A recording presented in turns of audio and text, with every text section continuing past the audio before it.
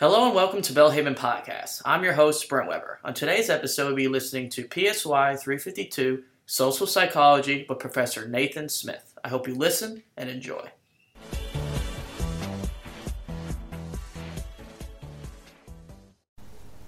Hello and welcome to Social Psychology, Sci 352, here at Bellhaven University. This is your lecturer, Nathan Smith, and I'm coming to you from my office in Beverly, Massachusetts. We're speaking today about pro-social behavior, a nice positive topic after a couple weeks of tougher, more negative topics. So we'll start with the unit objectives. I would like to remind you, as we're getting late in the course, remember to do the reading first. After you do the reading, you can start watching this lecture, and that will save you a lot. You'll be able to know what we're talking about here and make the connections that we have made in the lecture to the text that you're already familiar with. So, that said, let's look at the unit objectives. What is pro-social behavior? We got some definitional work. Who helps whom? Whom being the target, so we'll talk a little bit about targets of pro-social behavior. When do we help? We'll talk a little bit about timing and situational factors, and how can we increase helping behavior. We'll end with that very important topic. So we'll start with biblical foundations. Greater love has no one than this, that one lay down his life for his friends. John 15:13. The word of the Lord. So let's start with a bit of review. In the last two chapters we discussed examples of anti-social behavior, aggression, and then prejudice. And these are behaviors that are against the common good. Anti-social, right? Against. Anti being, the prefix for against. So now we're turning our attention to pro-social behavior, that is for the common good. Pro being for, right, towards. So, pro-social behavior. So this topic covers a wide range of so-called good behaviors. So think about just about anything good. Recycling, helping, charitable contributions, volunteering, praying for others, etc. So all of these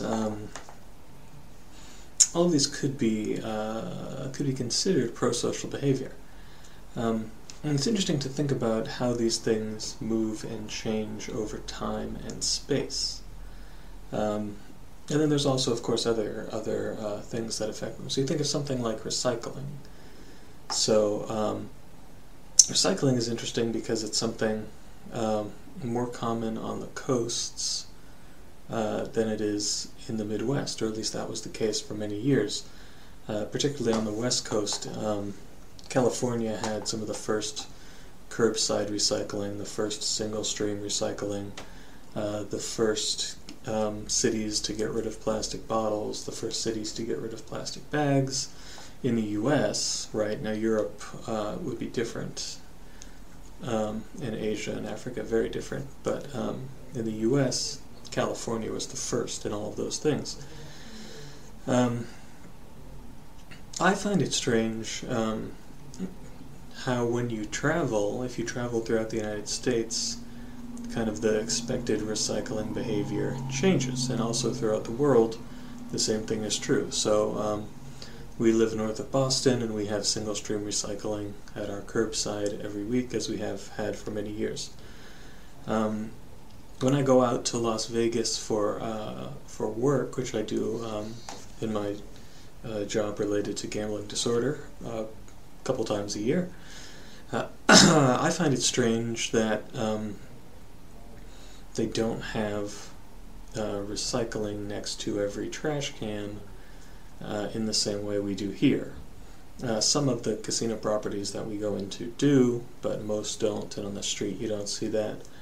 Whereas, the street in Boston, you'll have the trash, and then next to the trash will be a little container for cans and bottles, and for paper, and for cardboard, all of our trash bins are 4 containers long or something, which is a little extreme, but it's just expected. It's the norm. And so that norm of recycling changes. And so much as you see recycling as a pro-social behavior, as a beneficial behavior, the norms of any particular culture will sometimes dictate the pro-social behavior. So that's something I want you to keep in mind too. How much do norms change pro-social behavior?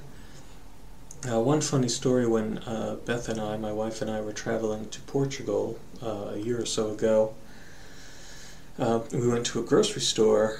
We were staying at a little apartment. We wanted to get some food, so we went to a grocery store. We just left the apartment and walked down to the grocery store.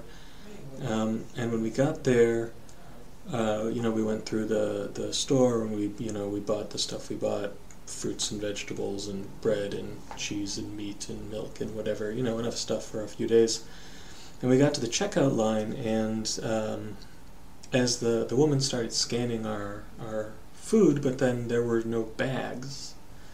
The store didn't have plastic bags because everybody was expected to bring their own bags. So we kind of looked at each other, looked around. We had a language barrier because we don't speak Portuguese. And eventually the woman kind of gestured to somebody who went into the store and pulled out kind of like a bag you would, like an athletic type of bag, and kind of like shook it in our direction, kind of like, hey, do you want this? And it was, I don't know, $2 or $3 to buy a bag to put all our groceries in. But the social norm of Portugal, as it is in many parts of Europe, is they just don't have plastic bags. Everybody comes with their own bags, and they bag their groceries directly into their own bags, and after they get scanned, and then they go home. So if you don't know the norms of your country, you can end up feeling silly. So as we go through, I want you to think about norms of different locations, cities, countries, states, areas, etc., and how they change pro-social behavior. So why study helping? Well, obviously there are important real-life implications.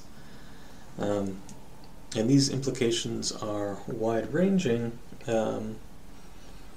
When you think about any social problem in the United States, almost every social problem you can think of would be benefited by more people taking an interest and becoming involved in some sort of pro-social behavior. So you just think off the top of your head, you think of homelessness. Would more pro-social behavior benefit homelessness?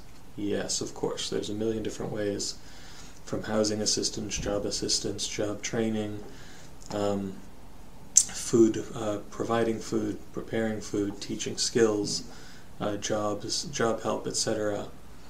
And that's just for homelessness. Any other social problem you could think of, there are at least dozens of different ways that more people wanting to help more would make that problem better. Anything you can think of with health. People are interested in the environment and the planet. People are interested in animals and caring for animals. People are interested in reducing violence. People are interested in all kinds of things. So if you think of pro-social behavior as a resource, it is a resource that could be put towards, it could be spent, we'll say. It's a resource just like money, and it can be spent just like money to benefit any number of problems in the world. So increasing the stores, increasing the supplies of this resource, pro-social behavior, would be very positive. So that's part of the goal of what we're talking about today, is thinking about how to increase this resource of pro-social behavior. That being said, just understanding it as a resource is a nice place to start. If you don't understand it as a resource, then it's going to be really hard to understand how spending it would help, or creating more of it and spending more of it would help more folks. So, why study helping? It helps us understand the factors, that is, time pressure, similarity, etc., that relate to helping. And so these are the things that either constrain, make helping less likely, or increase helping, make helping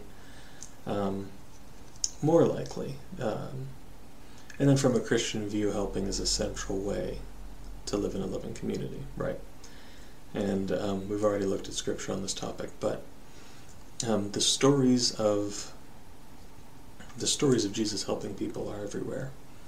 I know you think of the majority of times you think of when you think of a story or an interaction that Jesus has with an individual, you think of helping, right? So you think all of the healings of various types. You think of interacting with tax collectors, teaching the people. Calming the waters was helping the disciples, obviously. So obviously this is this doing unto others, right? This the Beatitudes, right? The loving of enemies. All of these kind of are directly or indirectly related to helping behaviors. So this is a good central topic to Christianity that we're talking about today.